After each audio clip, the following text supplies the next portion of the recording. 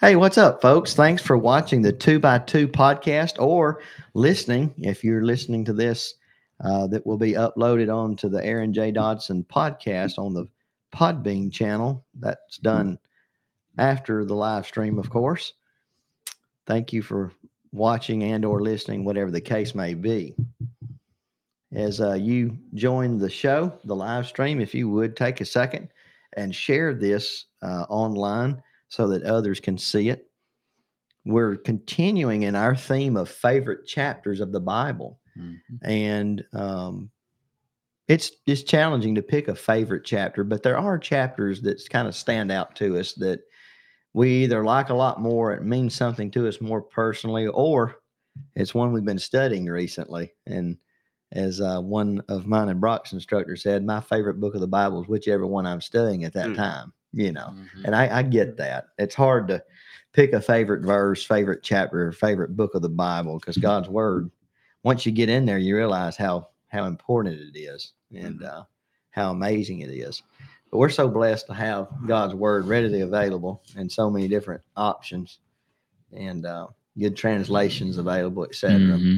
So we're discussing our favorite chapters, and I was excited. I didn't find out, for those that are watching and listening later, we often don't have everything detailed or laid out before because we want it to be kind of a raw conversation, don't want it to be pre-scripted, as I often say, welcome to the wonderful world of vacuum cleaners. Today we will be, just like a real dry eyes works better on clear eyes. We want it to be a conversation that other people get to see.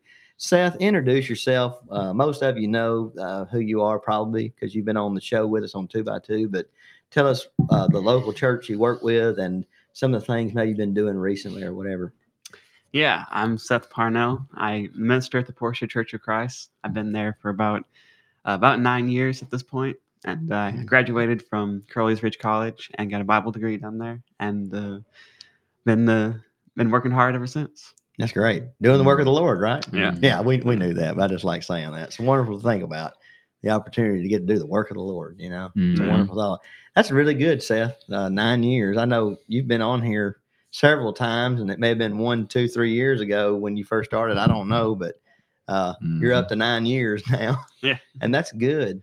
Yeah, for some reason they keep me around. Haven't figured that out yet. You're kind of starting to get to know them now, aren't you? Yeah. Yeah, that's good. That's really good. That's encouraging. That is. A lot of preachers do move around a lot. Sometimes it's necessary, but then sometimes maybe it's not necessary. And it's good for a person to be able to stay somewhere and build relationships with people in that congregation and then the area around. I would say for the most part, it's not necessary. Yeah, that's what it seems to be. Yeah. Underline most part. Yeah. I mean, there are unique cases. Yeah. Yeah. Yeah, there's sometimes, and I mean to derail, this John Shannon would call it an excursion.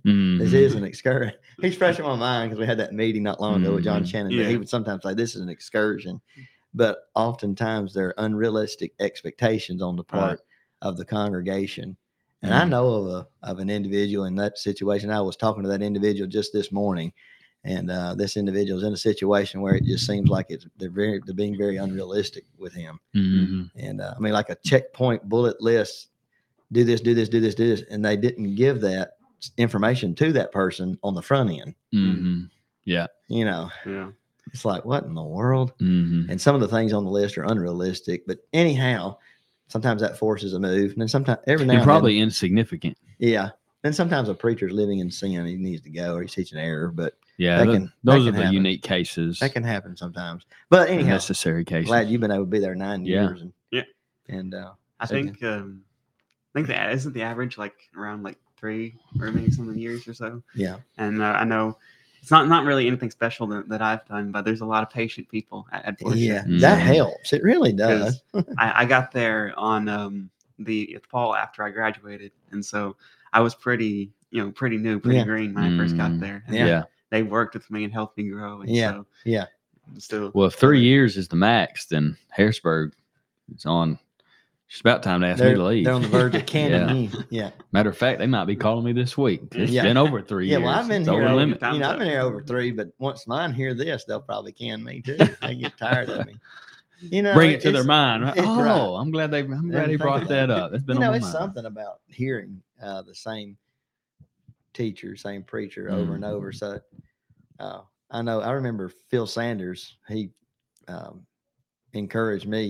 He says always he was giving me advice on how to try to stay fresh and always studying hard and digging deeper. And he even suggested like trying to, teachers often say don't quote me from your notes. I hope I'm not I didn't misunderstand Phil. I don't think I did.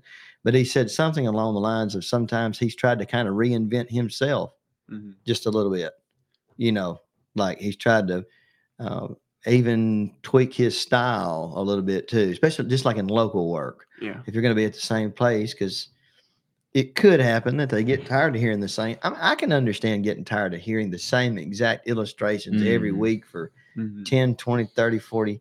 So anyhow, it takes a hard work, but there's something on your part as well that you've been able to maintain being there. They're patient and you've been working hard and doing your job. So they like you being there. So that speaks to both sides. So, speaking of, Acts 7 is the record of a sermon by a preacher. Don't know if he was ever really located like we think of, but he preached a sermon and it didn't. Poor guy, poor brother. He's our brother in Christ. It didn't go over too good for him here on this earth, did it? Have you ever had to preach a sermon where a reaction was like Stephen got here? No. I've never had anybody hurl a stone at me. Yeah.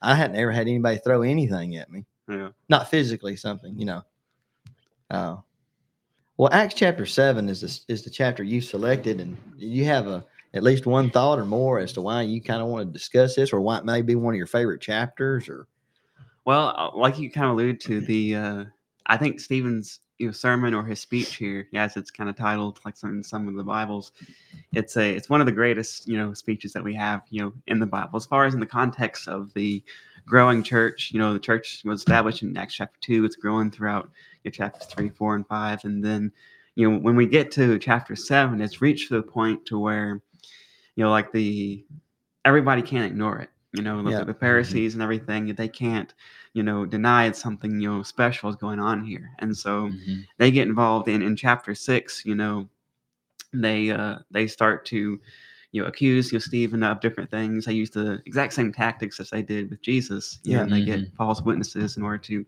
accuse him of something that he didn't do. Yeah. And then and so this is his kind of his defense, his response to this. They in verse verse 1, says the high priest asked him a simple question. He says, "Are these things so?" Yeah. And the rest of the chapter, Stephen's response to that. Yeah. And so I'm a big fan of studying, the Old Testament. We live under the New Covenant. We know for what Jesus did and for the gospel. We can be forever thankful for that, and that we live under the New Covenant.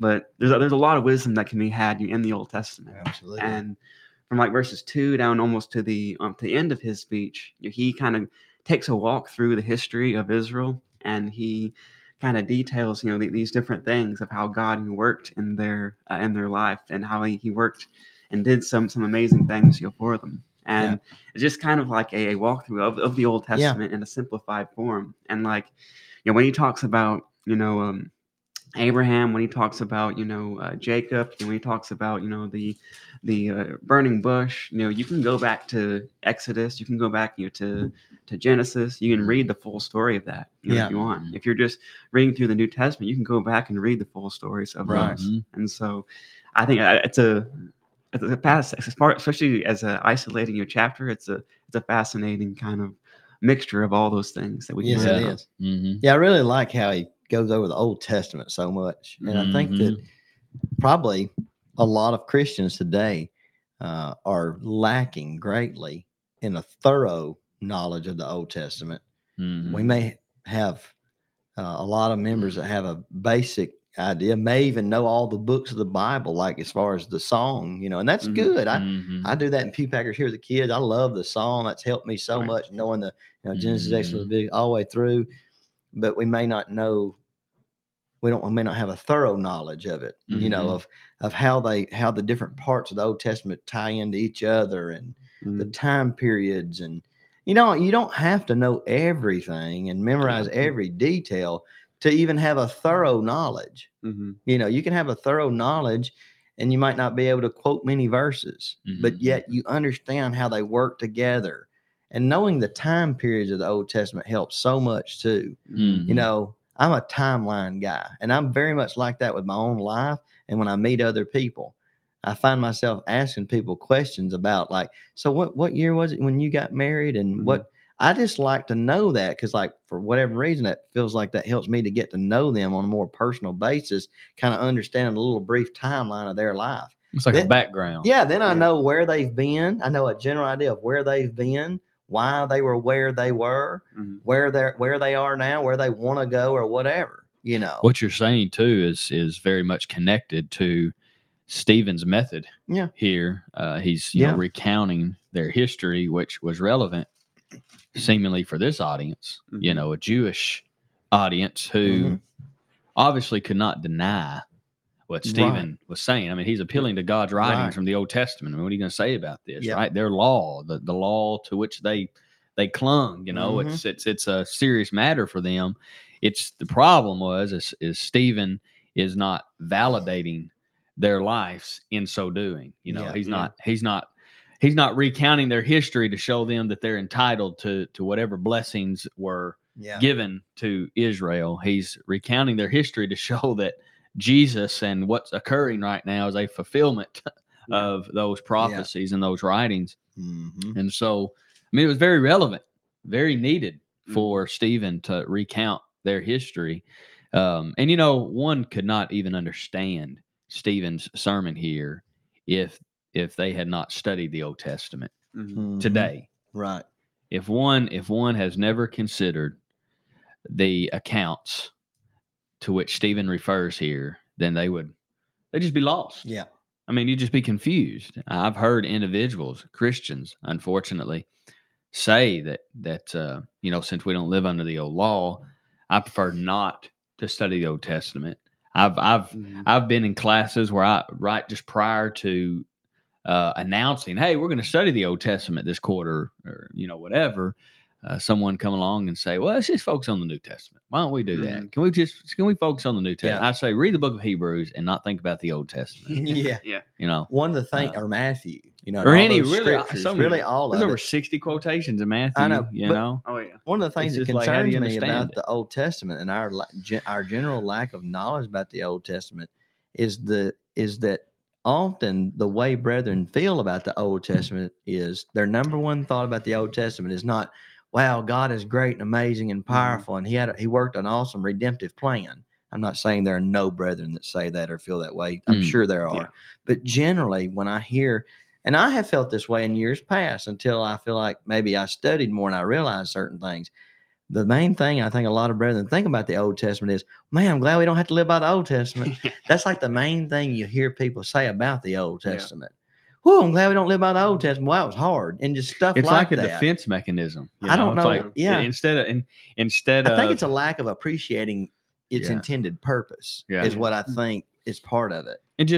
Sorry. Go ahead. Well, I understand it in some ways because the Old Testament is typically it's a little bit harder reading than the New Testament. Yeah, I was just about to say that. Like when you're going through Leviticus and some of the prophets, it's not you can't just skim over it and get the most of it. Sometimes you have to dig a little deeper. And there's it's longer, it's bigger, but it is. I've always held the opinion there's no wasted space in the Bible, and so there's a reason why this is all recorded for us. Yeah, as I say, from a human perspective, the Old Testament is rather difficult to read and sometimes comprehend. Yeah, I think big portions of it are, we in our modern minds think real dry. But then on the other end, like you used the word appreciation a moments ago.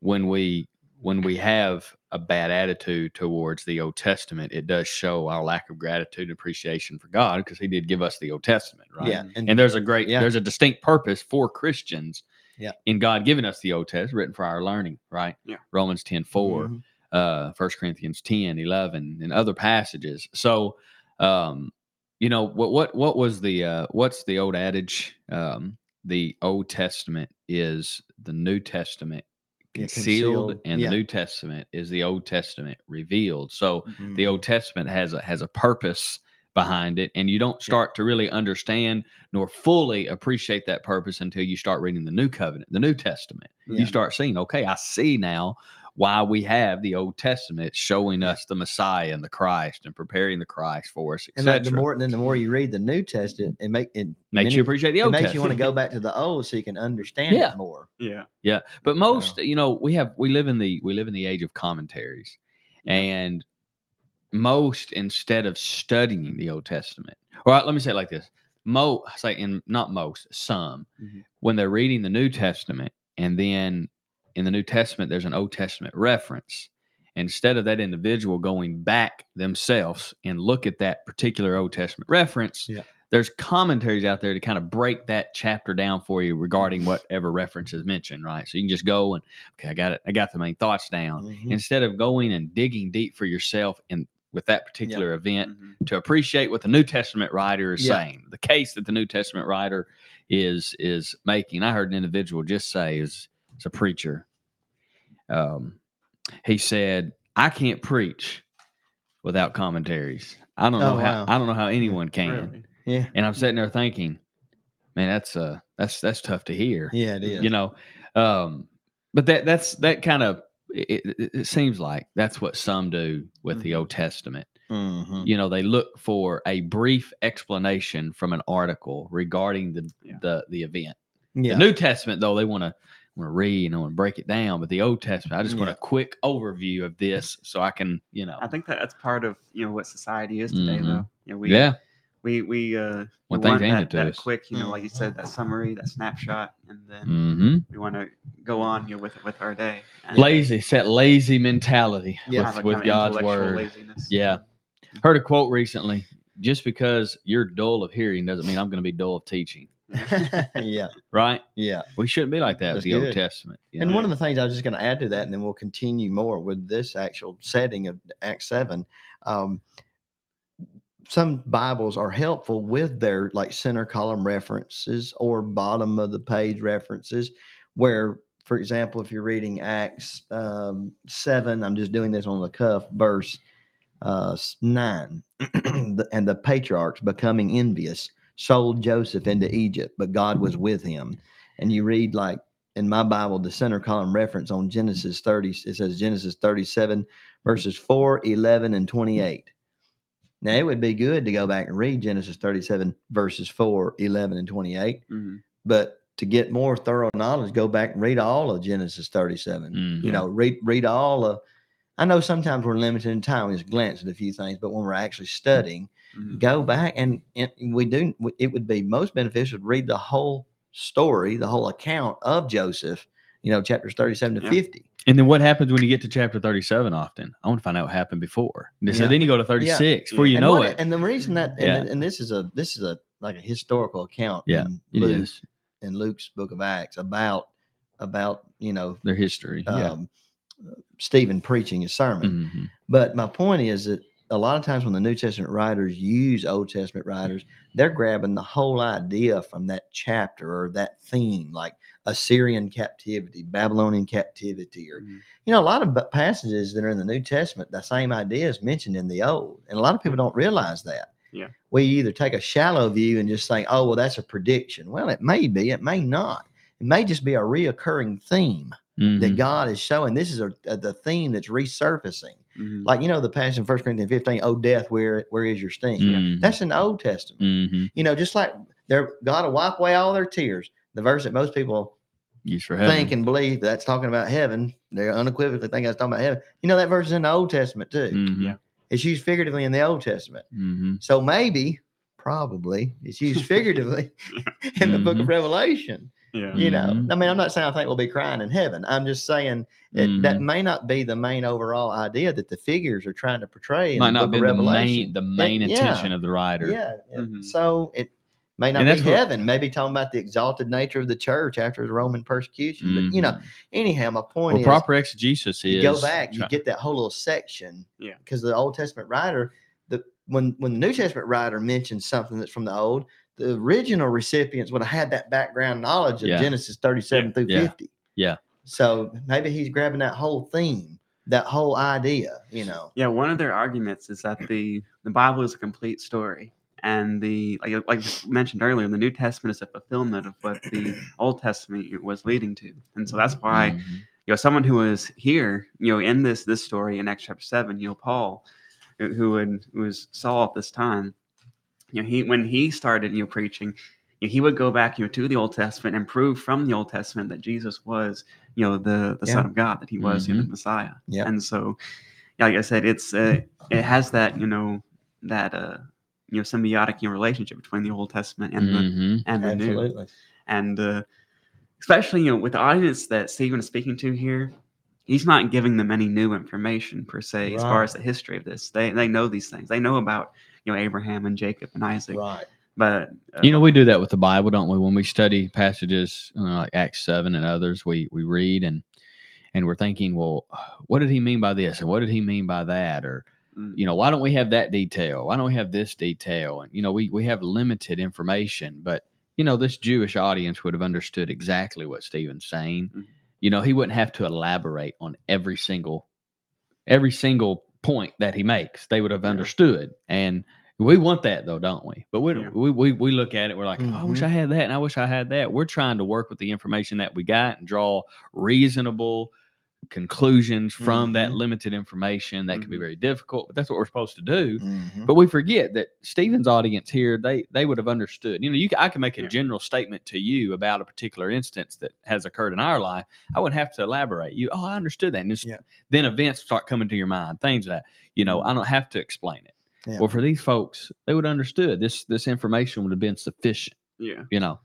And so it's our responsibility to try to figure out what the intention of the original writer was in writing what he wrote, kind of like God shall wipe away all tears, like you mentioned, and then draw our conclusions from that limited information.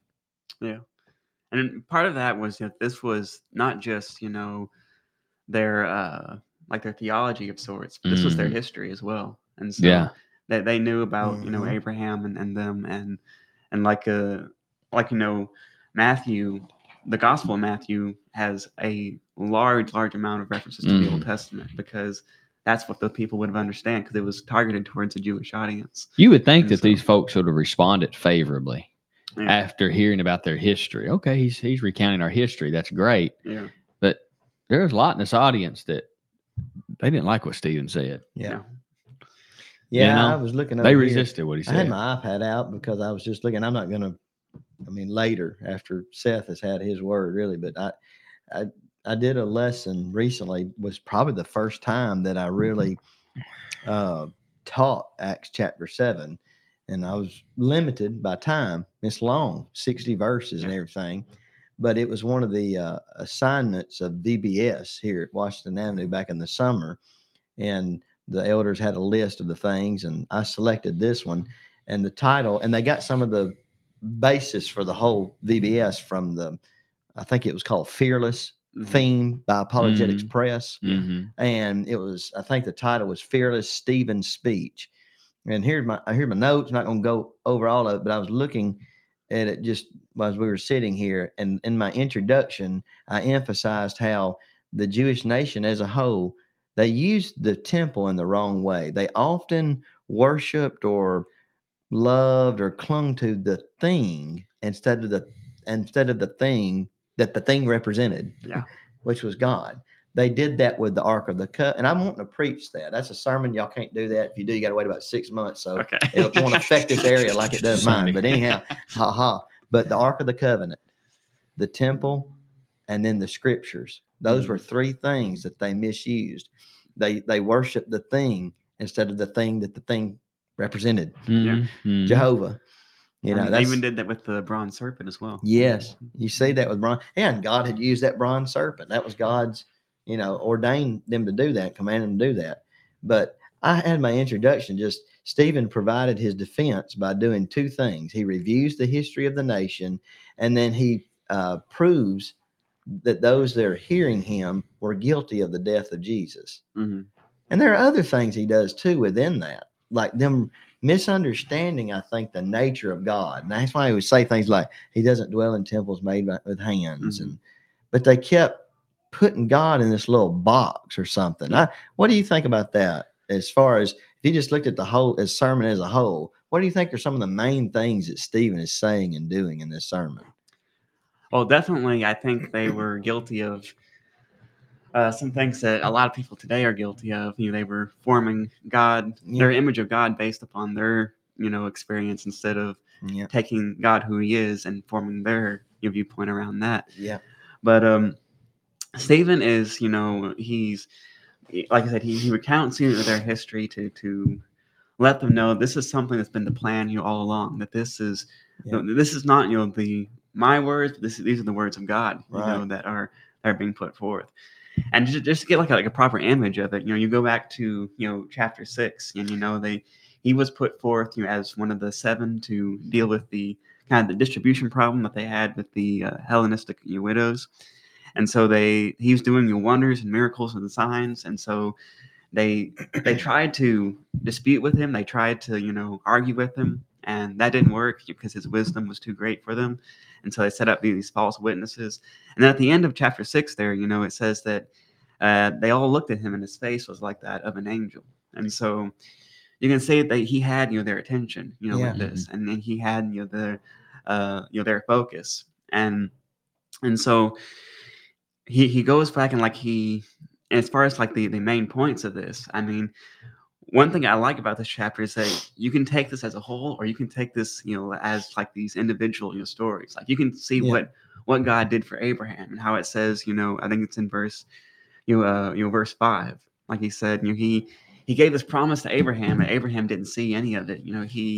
This was for his descendants, but yet God's promise still was true. And if you want to, Seth, read that if you want to. I mean, I don't know if we'll actually be able to read all of it, but you're welcome to read any of these verses you want to. This is the chapter you selected, and if you want to read the first part or whatever, we can. Just do what you want to do there. I just want to let you know that's perfectly fine. All right, yeah. Oh, like in like I said, verse 5, he says, "Yet he gave him no inheritance in it, not even a foot's length, but promised to give it to him as a possession and to his offspring after him, though he had no child."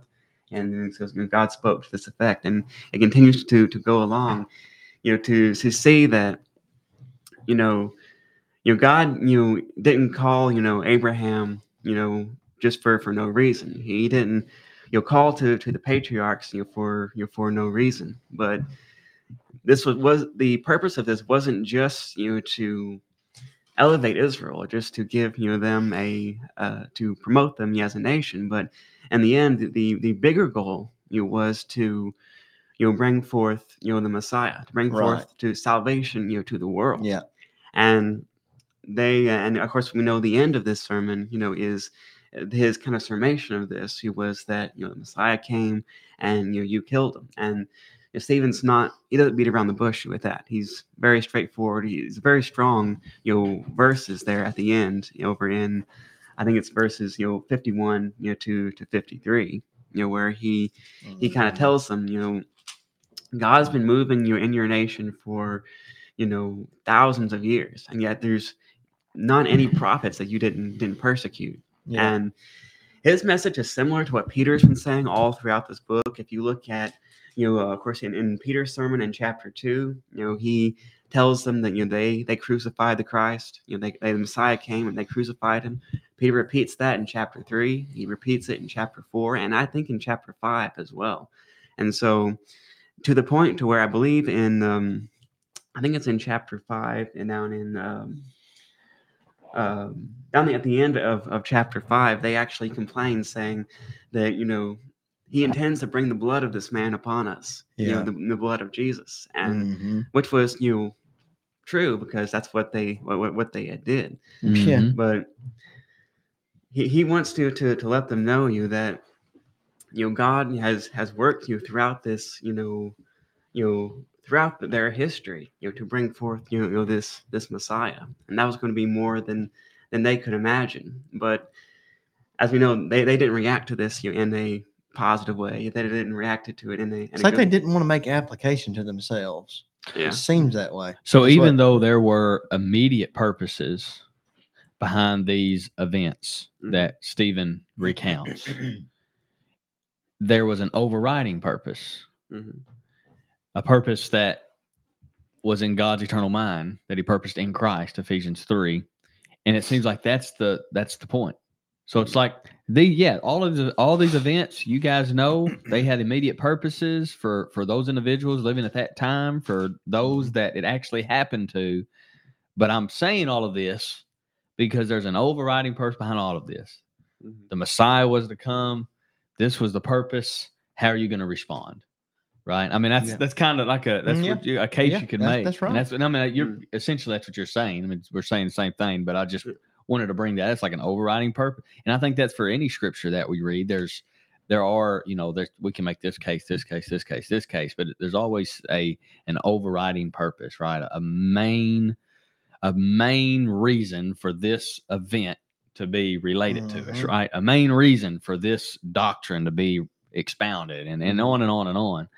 But yeah, you're right, man. This audience was so antagonistic to what was said here. It's unreal. Yeah, the antagonism. They claimed they held on received. and loved the fathers and the scriptures and things, but when Jesus and the apostles and other prophets pointed out to them, the truths that are actually there in the scriptures and in the prophets and their fathers, they didn't like them. No. It's like, we have Abraham as our father. All these kinds of things. And Jesus, of course, like Matthew 5 or John 5, you don't believe Moses. I'm not going to accuse you. You got one that accuses you, the one that you so highly rave about. If you just read what Moses wrote, he wrote of me, which shows you, I think, that they had dishonest hearts too. They possessed the scriptures. They had the wherewithal. But Jesus said, like John 5:40, you were not willing to come to me. That was the key. It wasn't they couldn't understand it.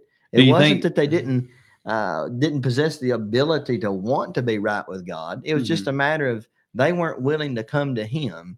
It meant repentance and change on their part, and that they were not willing to embrace. Do you think they just kind of had an overwhelming sense of entitlement? I definitely think that was part of they were God's chosen people, separated, given a law, given a lawgiver. I mean, had all these blessings, the promised land, on and on and on and on. And so you're looking at thousands of years later, this sermon's being given, and you can imagine the sense of entitlement that this pervaded the minds of these people. Hey, sorry. Awesome. Hey, I just noticed we got a lot of comments. I just clicked on the chat. Good. I just want to recognize some of these real quick. Christy House, good morning. Christy House. Christy Lane, watching. Miss Vicky Kendall, it's kind of like kids in school learning about history. It's important for them to know those things, even if we don't live that way. And I think that was probably during the time we were talking about don't live by the old, but we got to appreciate it. Our brother Ted Knight, good morning, brothers. Hey, brother Ted. And then Scott Beck, brother Scott. I've heard a lot of denominational folks confused lately on whether Israel is God's chosen people and therefore should be protected. Yeah, that's been floating around a long time and still does. Thank you for the comments, and continue to comment or ask questions, anything you want to as we go along. I wanted to mention at the outset of this sermon, the very beginning, brethren and fathers, verse 2, listen, he says, the God of glory appeared to our father Abraham when he was in Mesopotamia, before he dwelt in Haran. And I got to thinking on that, and I've read a few things on this, and I've concluded with this. Why did he start out like that? Why didn't he start out emphasizing that God had the God of their fathers?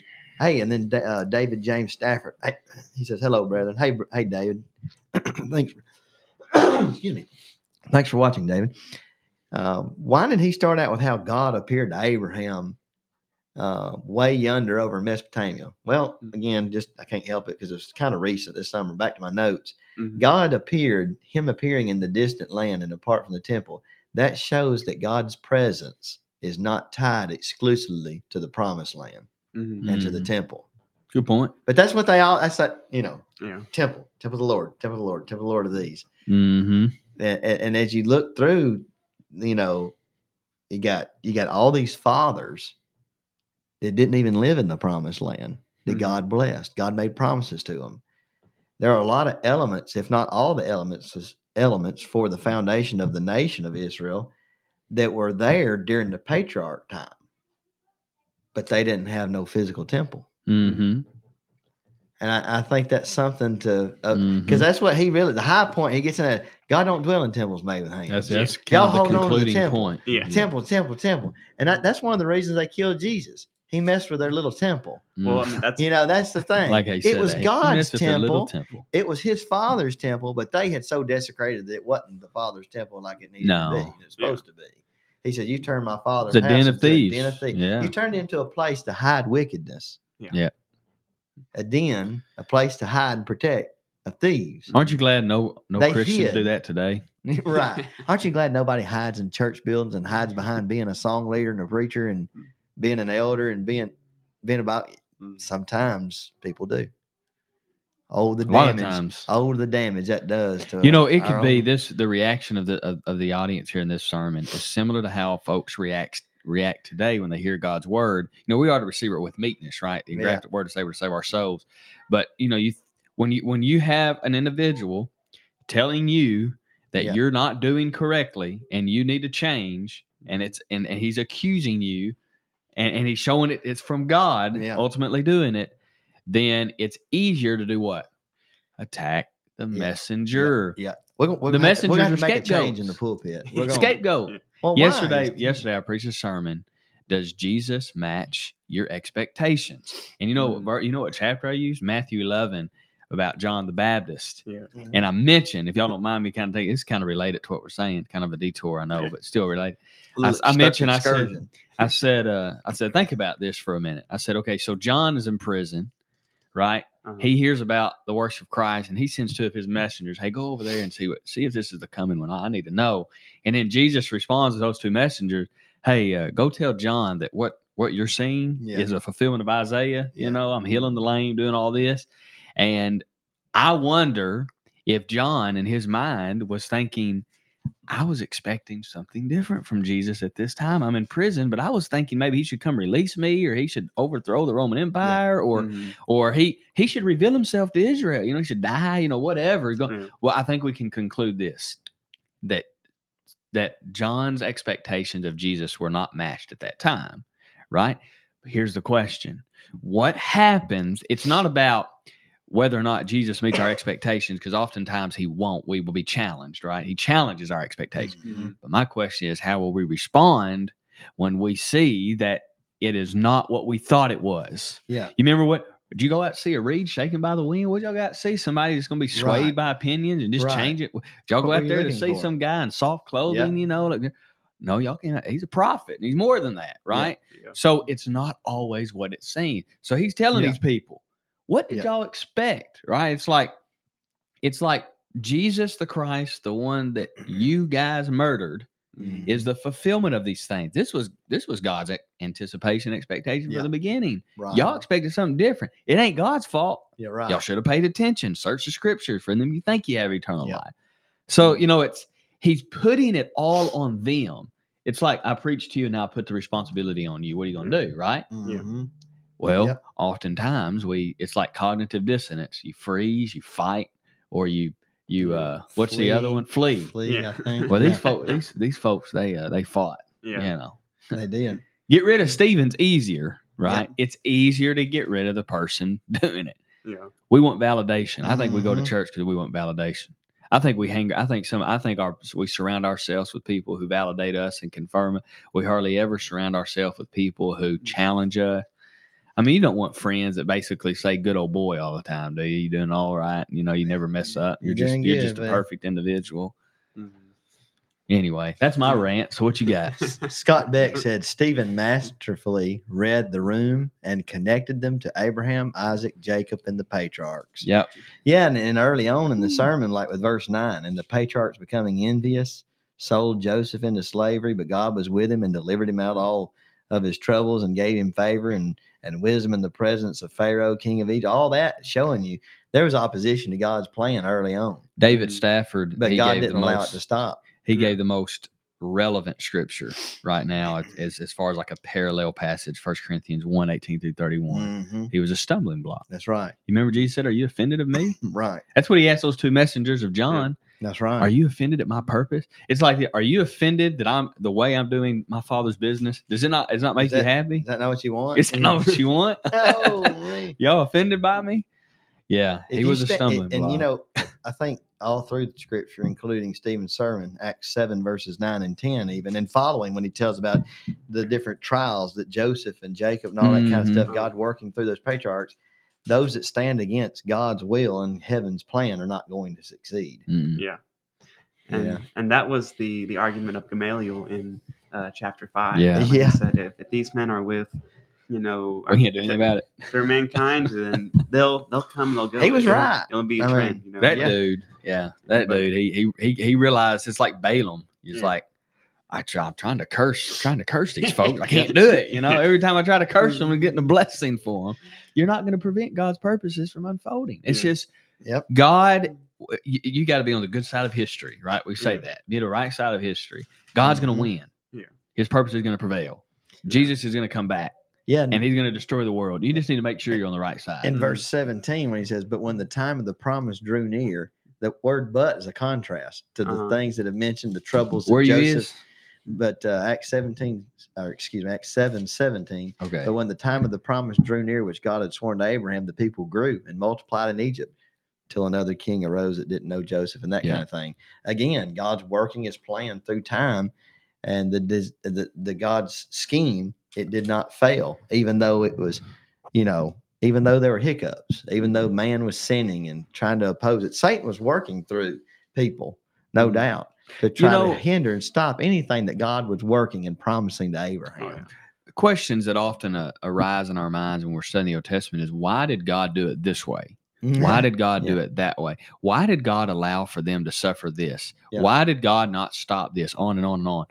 I've never thought about this, but as you're talking about Joseph and stuff, it's almost like Acts 7 is showing us that we're reading Acts 7 and we come to the understanding of knowing exactly why God did those things. He was trying to reach a particular event in history, right? Jesus dying on the cross. So when I start reading the Old Testament, I'm gonna think about that. When I'm reading the Old Testament, I'm like, why did God allow that to continue? Why did God not stop that? Because he had something in the future.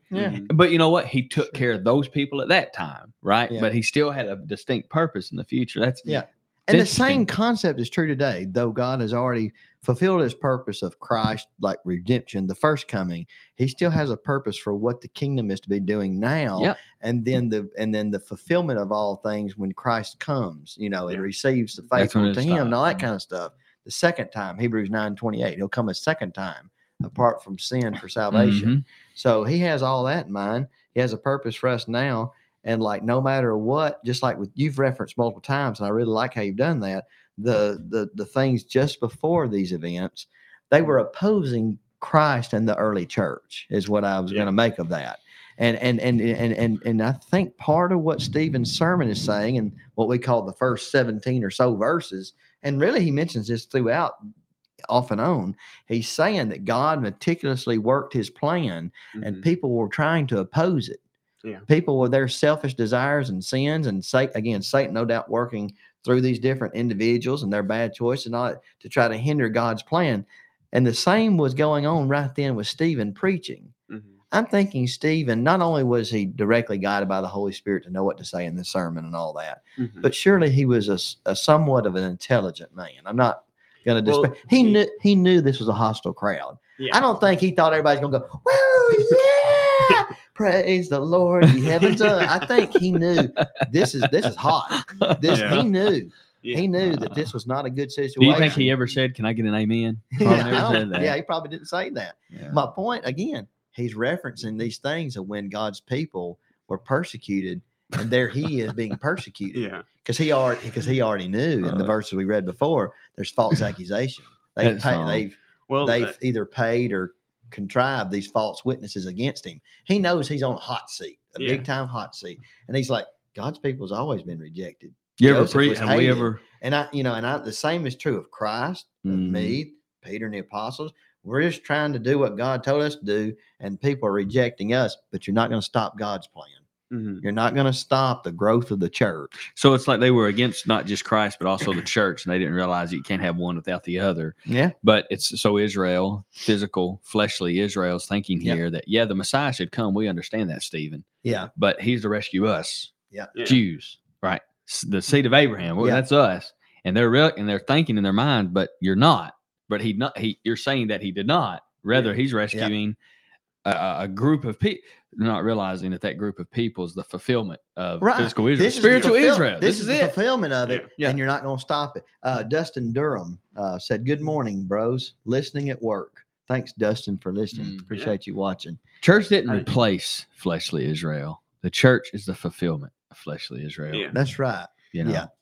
And I think, verses like, I don't, if Stephen had stopped at verse 50, he may have not been killed in the way he was, but the end there, I think, is really what gets him. But there's a reason why Stephen ends with Solomon and the temple, because the main accusation that was given against him in chapter 6 was that Jesus had come here to destroy the temple and to destroy what Moses had given him. So like you said earlier, it was his said, temples, God doesn't dwell in a temple, but he's similar to what Jesus told the woman at the well. There's coming a time in which all men are going to be able to worship him. Yeah. But I wonder if it's because he called them stiff-necked and uncircumcised in heart and ears. I'm going to say that next time nobody's listening.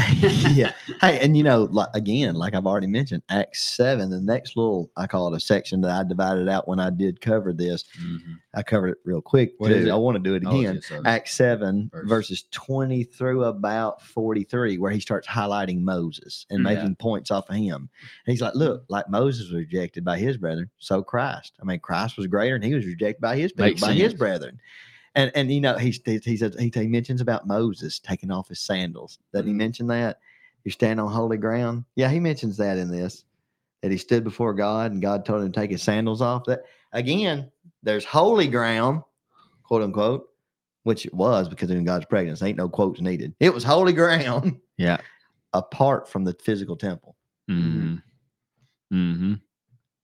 It's where God like was. The church. Where God was. And the same concept was true of the church then when Stephen was preaching Christ in the church. You're on holy ground right now. Holy. The church is a temple of God, not the physical temple. Yeah. There's holy ground apart from the physical temple. So I'm in holy ground. The physical temple has been fulfilled. Yeah. I mean, I'm on holy ground. I'm taking a shower because I'm in God's presence. I mean, in a sense, that's true. I mean, I'm still a Christian at that time. My thoughts are important, right? I'm making a very, obviously I went to an extreme to make a point. The bottom line is God's presence is everywhere with me, right? He's not going to leave me or forsake me. There's no time where I can say I'm in the church building now.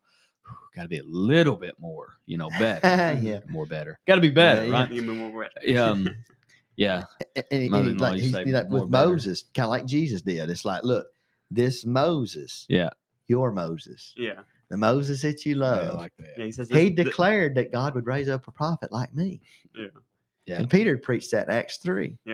But they're blind. They're shutting that off. So the thing of it is, and he's saying this, to reject Messiah is to repudiate everything that the Hebrew history was about. That's what it was all building up to.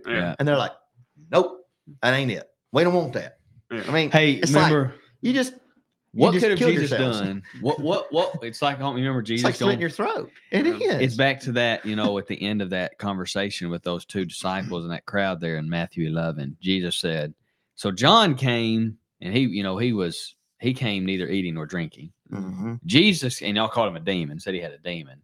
Jesus came and, y'all said he was a wine bibber, right? Y'all and a glutton. So what? It's almost like Jesus saying, okay, y'all are just childish. Can't be pleased. Y'all are like children in the marketplace. What could we have done to make you happy? And basically nothing. Because there's no one is ever going to be one. You're not going to have everyone always saying amen. It's always that's happy. What we want. But what Stephen's saying is this is it. There's only one option. It's Jesus or nothing. You reject Jesus, then you remember what he said over in chapter 14. It's Paul, but similar. What is it? What's the statement that he made in the conclusion of that sermon? I got a new Bible, so I won't be able to locate it as fast. And they're stuck together. The pages. What were you thinking of? What verse? Or chapter 14. Or what word? Let me get over there. It's the same thing what folks in Stephen's audience is doing.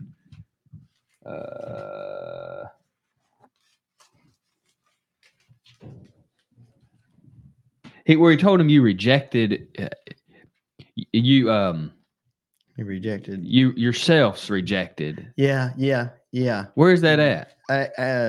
Maybe Acts Here it 13, is. Okay, verse 40, verse 48 or somewhere. Verse You've thrust it from yourself. 44. Acts 13:44. The next Sabbath, almost the whole city came together to hear the word of God. But when the Jews saw the multitudes, they were filled with envy and contradicting and blaspheming. They opposed the things spoken by Paul. Then Paul and Barnabas grew bold and said it was necessary that the word of God should be spoken to you first. That's Jews. But since you reject it, watch this, and judge yourselves unworthy of everlasting life. So basically, Stephen, it's like making a similar case. If you reject God's ultimate purpose, you yourselves are deciding to go to hell for eternity. Yeah. I mean, you yourselves are deciding to be separated from God. Yeah. There's only one way to be with God. Yeah. Think about that. So I hear a sermon. I'm reading the scriptures myself. I start to understand God's purpose. I don't like it, so I reject it. I'm rejecting my only means of salvation. There's no other. So you know what you can do? You can go preach another gospel, which is not another, right? Make myself feel better, which that's what people do. I don't like this. I'll close the Bible. I'll implement my own theories, et cetera, and say I love God. That's what the Jews did. Pharisees, right? Yeah. Pharisees, Sadducees, the Essenes, the Zealots, the Herodians. You know, you had these groups who were all Jewish groups. Yeah. Yep. Right? That's right. So why were there so many of them? Because they all wanted their own way of access to God. Their own doctrine. Right? Yep. But none of them were for God. Yep. From God. Yep. They all were man-made religions. Yeah, and when Jesus came, like you said before, rightfully so, Jesus didn't align himself. He didn't align himself with all those groups. He could have just came in there and got the favor of all the people, you know. And you know, one of the scary things about this is you know, Paul, you would say later on that he did everything in a good conscience. Like he thought he was doing to this day what was good here. Yeah. And so even though we know there were some people here who had malevolent, malicious, intentions because they, got false witnesses and everything.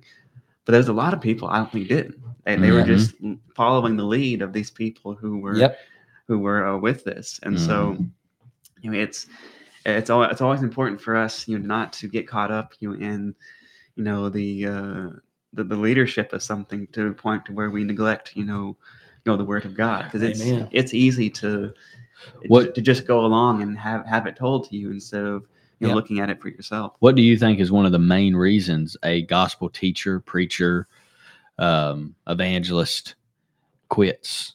Gives up, throws in the towel, doesn't want to preach with the same conviction now as they did in the past?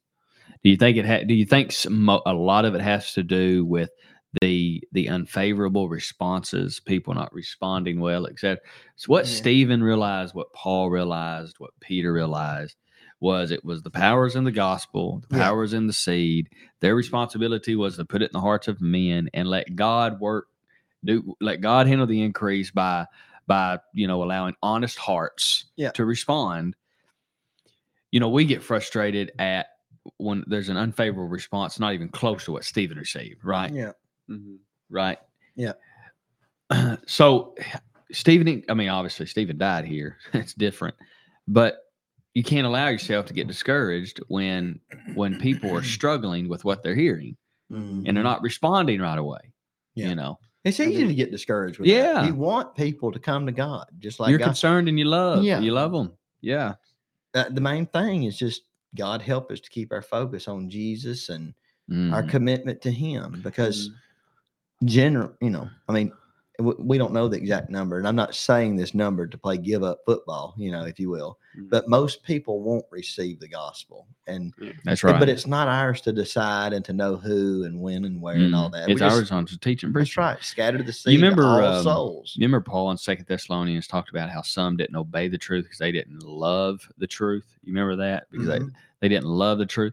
You hear people say, well, Brock, they knew the truth. That person knows the truth. They know what they need to do. And my response often is, but they don't love it enough to obey it. Yeah. Like, I mean, you can preach and preach and preach, and these people have all the information they need. The reason why they're not obeying is they don't love it enough to obey it. Because if they loved it, then they would obey it. They would submit to it. Yeah. But you know what he goes on to say there is rather they love the fruits of unrighteousness. Yeah. They want to do what they want to do. Yeah. Yeah. It makes me think of like loving the glory of men instead of the glory of God. It's easier not John to obey. Chapter, what is that? 12, I think. Yeah. Is it not easier to just reject it? I mean, it's easier to just not obey. And that's what they did here. Stephen, we're going to put all the responsibility on you. You're telling us that we actually have to do something. It's easier and more convenient for the person to just not do what is being said. And we just got a good question. Was it from Scott Beck? Was it primarily the synagogue of the freedmen that was in attendance when Stephen was preaching? I don't know if it was primarily, but I do think they were there. They were the ones that in chapter 6, they were the ones that ones that instigated all that. And there also, I do believe the Sanhedrin Council, they got them involved because when you look at chapter 6, verse 15, all who sat in the council looking steadfastly at him saw his face as the face of an angel. That makes me think of Moses when he came down on the mountain and his face was shining. That's what Stephen was like that. In verse 1, he's being questioned by the high priest. And so yes, chapter 7, verse 1. If the high priest is here, then you can almost accurately assume that, there's a large member of the council. Yeah. Well. And that's what it says in verse 15. And I think the synagogue of the freedmen, they were the ones that was disputing with him, verse 9. And so as far as the technicals of your question, was it primarily them?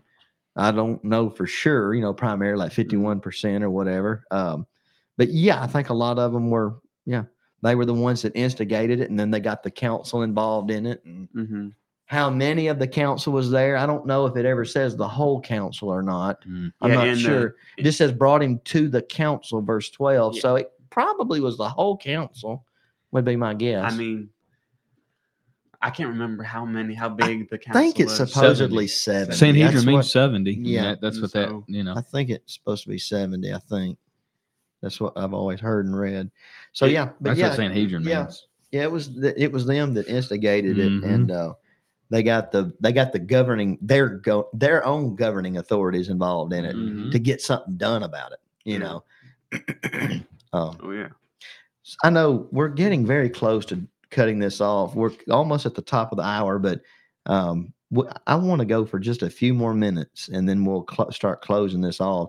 In the section about verses 44 to 53 of Stephen's sermon, they had some major misunderstandings.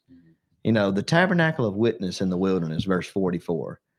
Again, that shows that God's presence was manifest in different places besides the temple.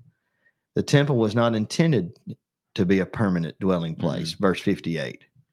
And I know a minute ago you mentioned that it kind of gets to some, I forgot the words you used, but you mentioned about Solomon and the high point here. Did you have some thoughts on that how it starts kind of drawing this thing toward a close as we think?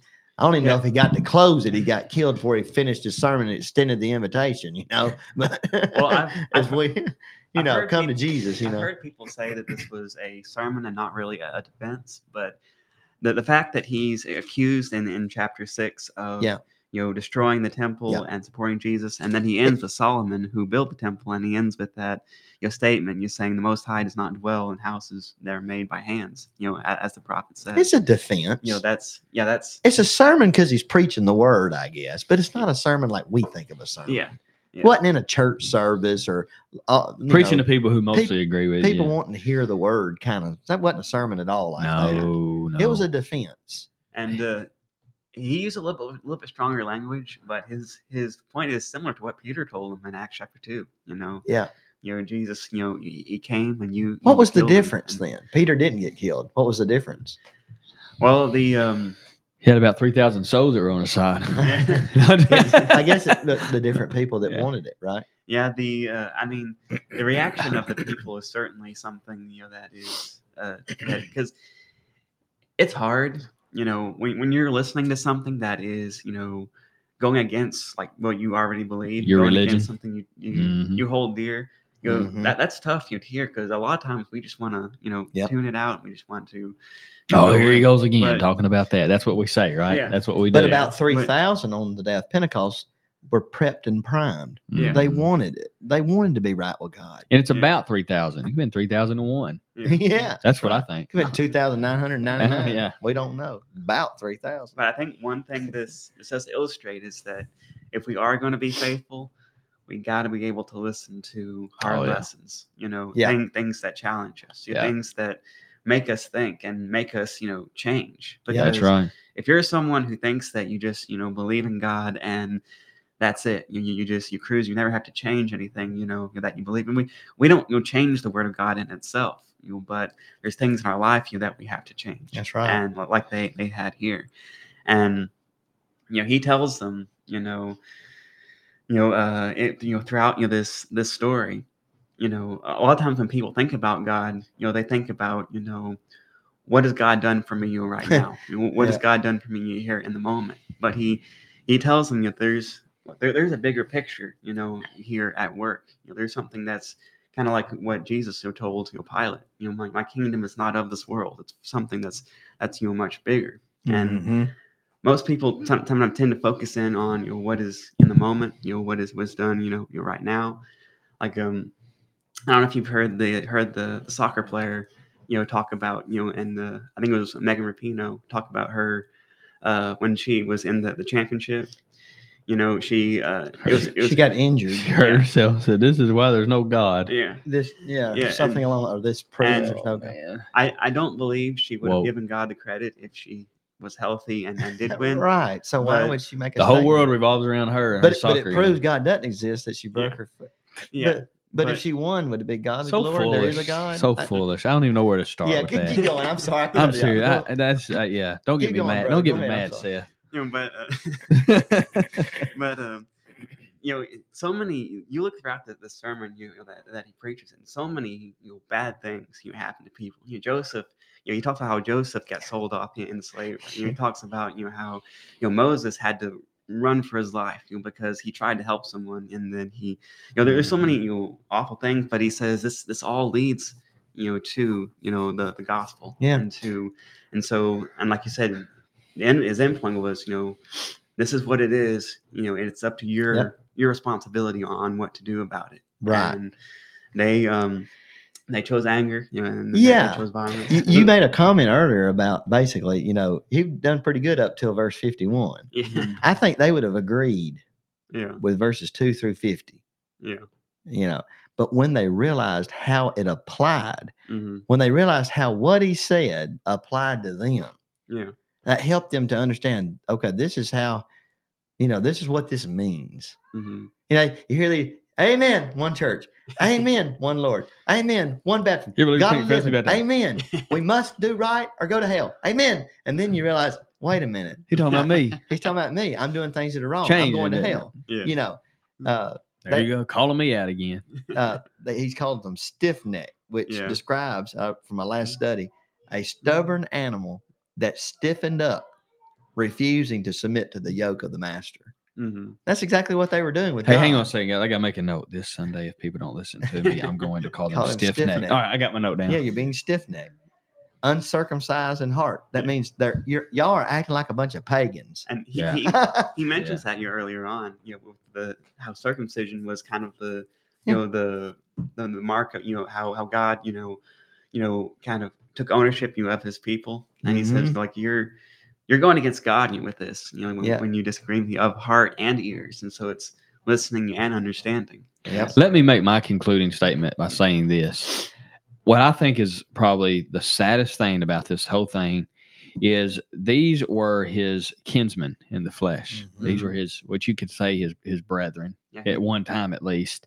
And his own kinsmen in the flesh are the very ones who are the most opposed, the most antagonistic. The gospel came to the Jews first, preach the gospel, Jews first, into the Greeks, right? And they're the ones who resisted it. Those are the ones who fought the most. I think there's a case to be made today. I'll just be straight. I'll just be honest with you. Yep. The ones who resist the word the most and the ones that I have the most trouble with and fight with the most Or my own are brethren. my own brethren, right? Yeah. When I teach somebody, you teach somebody who has no affiliation with the Lord's church whatsoever.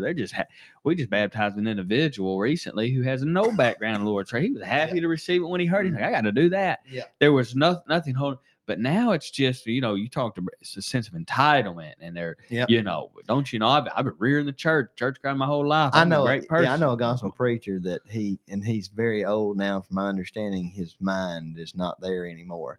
But he preached when I was a kid. I didn't really remember him. I was so young when he preached, but my grandparents, I was talking to my granddaddy recently about this particular man that preached for a long time. And that particular preacher told my granddaddy one time years ago, some of the meanest, most hateful people he had ever known were people that were members of the church. Yeah. And that is a pathetic crying shame. Here are people that were God's covenant people. They had all the opportunities at their disposal, all the blessings that God just kept lavishing upon them. And their hearts were stiff-necked. They were uncircumcised of heart. They acted like pagans. They always resisted the Holy Spirit. The Holy Spirit's divine, but he can be resisted. So that means when you reject the teaching of a man that's teaching by the Holy Spirit, you're teaching the things of the Spirit. They were blaspheming and contradicting Paul, but he was speaking to the Spirit. They were blaspheming the Holy Spirit. That's right. And though we're not directly guided by the Spirit today, we're indirectly guided by the Spirit's written word. If we're teaching what the Scriptures teach, people are rejecting the Holy Spirit. Yeah. They're rejecting the divine person, if you will. Right. That's right. The divine. Yeah. They were like their fathers of old, he said. They were resisting God's will. He said that in verse 52 and 53. They've rejected the law. They got it by angels. They all that amazing. They didn't keep it. Which of the prophets did your fathers not persecute? If there was one prophet that they didn't persecute, surely they could have come up with one name. Obadiah. Somebody in the back would have said, they wasn't nobody in the back that could say a name. Yeah. Which one of them did you not persecute? Cricket. There was nothing that they could mess with all of them. They hated all of them. Yeah. You betrayed and murdered the Messiah. Verse 52. Preaching has become so indirect and general. I mean, these Stephen and these guys, you right there. Hey, Bob, move, guys. You, Bob. It's like right there. Yeah. But we so indirect now. There are some here this morning that need to be better. And I tell you, if you're here, you need to obey. Number one, you are here. I wouldn't say if you're here, because you're always here. That's number you're one. Out of Christ, so you do need to obey. And I'm talking clearly to you in the front row who's never been baptized. If you're here and you've never been baptized, well, George is sitting in the front row and he's never been baptized. George, I wish we would do that. And maybe I need to get better at that. If a preacher preaches like that, 9 times out of 10, you get fired. Yeah. You'll have to move. We got to stop worrying about that. We all got to be better at that. It's just like, John Shannon, when he was here, he said, I'm going to preach the truth no matter what. If you don't invite me back, he said, I don't care. I don't care. And I want to stand up and clap and shout, amen. Yes. The truth is we do care. We want our brethren to accept it. Yeah. But if they don't, we're not going, well, I guess I'll change the message a little bit. Yeah. I think I'll water it down. No, you don't care about souls. I don't care if you obey or not as far as me preaching the truth. Yeah. I care as far as your soul goes. Yeah. But I don't care as far as me sticking to what God said, do what he said. You never want to be like, antagonistic or, kind of aggressive or just being purposeful. You want to be urgent for no reason, at least. Yeah. There's sometimes like the direct action is needed. Yeah. But popularity is not always the best metric for preaching and for a sermon. Well, there's no way being purposely offensive is just wrong. Yeah. But purposely or purposefully preaching, that's not wrong. That's only right. I think anyone can get up there and say a few words, and like in a general statement, but sermons should have purpose. They should have intent, for it. Absolutely. Absolutely. It should help people who hear it. Amen. I notice, and I just want to say this, and then we'll draw this to a close. The mild-mannered martyr, the mild response, if you will, and I'm using that word just because it goes with the M's on the stream chat there. I commented a little outline that I think I got this from Apologetics Press. Moving from Mesopotamia, verses 1 through 19. Memories of Moses. It's alliterated. Memories of Moses, verses 20 to 43. Major misunderstandings, verses 44 to 53. And then at the very end, verses 54 to 60 are what happens to Stephen. How Stephen responded, how heaven responded, seeing Jesus at the right hand of God. And I think, earlier I said, verse 51 to 53 is, primarily why he got stoned. But actually, verse 56 is also, what factored into that. When he talks about, seeing in heaven. I think that was part of that probably just enraged them further. Yeah. I see the heavens open and the Son of Man standing at the right hand of God. That didn't help him as far as the way they saw him. Yeah. And of course, it makes note that Saul was there at the stoning in full approval. And I have wondered. Now, this is my kind of final thought. If you have another, and then we'll let you have the last word since it was your chapter you picked. But then I had this in my notes from my last time I studied it. Saul of Tarsus was there, and I wondered if Stephen's sermon here, this last sermon, over time, did it not affect Saul of Tarsus? Did it not help to work in Saul's conversion? Obviously, the main thing that really got his attention and convinced his heart was Jesus appearing to him. And then he did what Jesus told him to do, and then he went and washed his sins away, in baptism. But I certainly, because he recounts, Paul does later, I cast my vote against Stephen. I thought to do many things contrary to the name of Jesus. Surely Stephen, because it wasn't, surely Paul, because this wasn't many years before those events when he would say that he could probably still hear Stephen's voice in his head. That old saying, in the mind's eye. I bet in his mind's eye he could still see Stephen. And he's over there holding the cloaks, going, "Get him, boys, get him." I mean, then that's the way we talk here. But he was given the charge to. He could still see that in his mind's eye. He would, and I wonder he could still hear some of the things Stephen said in this defense. Surely that weighed on Saul's heart, and because when he became Paul, as we say, you see the tenderness of heart of Paul. Through the writings, his letters, his heart was so tender after the gospel got a hold of him, brings tears to my eyes, man. I tell you, he loved the Lord and he loved the church and realized how bad, how wrong he had done. Stephen, I think one of the things you could sum this up with, and Apologetics Press took hold of this and the VBS thing, fearless. Stephen was. He acted in spite of fear, anything that might happen to him. He was prepared and ready to go. And boy, I don't know if that'll ever happen to any of us guys, but I hope and I pray that I can build my faith to the point that when the truth needs to be taught and souls are at stake and they're being lost because of efforts of the efforts of Satan, I hope we can be like Stephen and that we will say the truth and we will plead with people to obey God, even if it means getting. It's hard to imagine that, but getting murdered for it. Hard to imagine that. Yeah. But it has happened. God's people. There have been a lot of God's people. They've been murdered for righteousness' sake. That's right. Any final thoughts, Seth? I don't have anything. Steve, Seth, anything? Well, in the big picture of this, we can, if you look at, verse 1 of chapter 8, so this was a catalyst event, that, caused a great persecution, in the church, in verse 1, it says, that Saul approved his execution, and there arose from that day a great persecution against the church in Jerusalem, and they were all scattered throughout the regions of Judea and Samaria, except for, the apostles. Yeah. And so this was a tragic event, but this was an event that caused the word of God to be spread outside of Jerusalem, and it caused the gospel beginning to be spread throughout the entire region. Yeah. And so God can sometimes use awful situations to have a good thing out of it. And that's right. Doesn't mean that his death in itself was anything good. But the gospel was in the big picture was furthered through it. That's right. And I don't want to end without mentioning of course the last words that he has where he says lay this not against their charge. Even after all this, and even though he gave his life for people, who were, lied to him, falsely accused him, and were actively, killing him, he still forgave them in that sense. Yeah. And so He extended forgiveness to him. And in reference, like to what you said, and with things that we deal with, it's never going to be easy. But if Stephen can have a heart that can forgive even that, what can we do with the things that we face today? Amen. That's right. Amen. Scott Beck says, love the thought-provoking discussion, brothers. Christy Lane, enjoyed the discussion, guys. Thank you all for what you do and the truth you speak.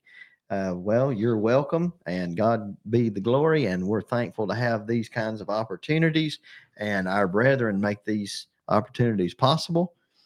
And we appreciate our brethren and others who may be watching and commenting, and you add to the discussion. Thank you so much to everyone that watched. I appreciate your final comments there, Seth. We our heart needs to grow and so inclined toward Christ that we extend forgiveness to people, whether or not they enjoy that forgiveness, from God. Mm-hmm. We can extend personal forgiveness to them that, we will forgive their wrongs committed toward us personally and individually. And I wonder, I need to read a little bit more, but if there's even a hint later, I don't recall it, but hopefully somebody that was there, we know Saul did. Mm-hmm. Hopefully someone else in addition to Saul, these words laid heavy on their hearts and they ended up repenting and obeying God.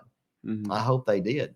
We may meet someone in heaven one day that says, I was there and I was approving like Saul, and hey, it changed my mind. The grace of God was available, and whatever. Who knows what heaven will be like exactly? Yeah. Maybe we talking about all these things as we're, as we praise God and we rejoice over our victory in Christ and everything. But anyhow, I've really enjoyed Acts 7. Thanks for bringing Acts 7. I had no idea, Brock and I, that he would bring Acts 7. And I say that because I don't normally ask the person, except maybe the night before or the morning of, just so I can post and put it on the post when it's online so people can see the title. Yeah. And I like doing it that way. And I enjoy not knowing, in a sense, to keep the conversation lively and not pre-scripted. But Acts 7 is good. All the chapters of God's Word are good. But in my mind, it's a little overlooked. And I'm glad we got to discuss this. Thank you for bringing it, Seth.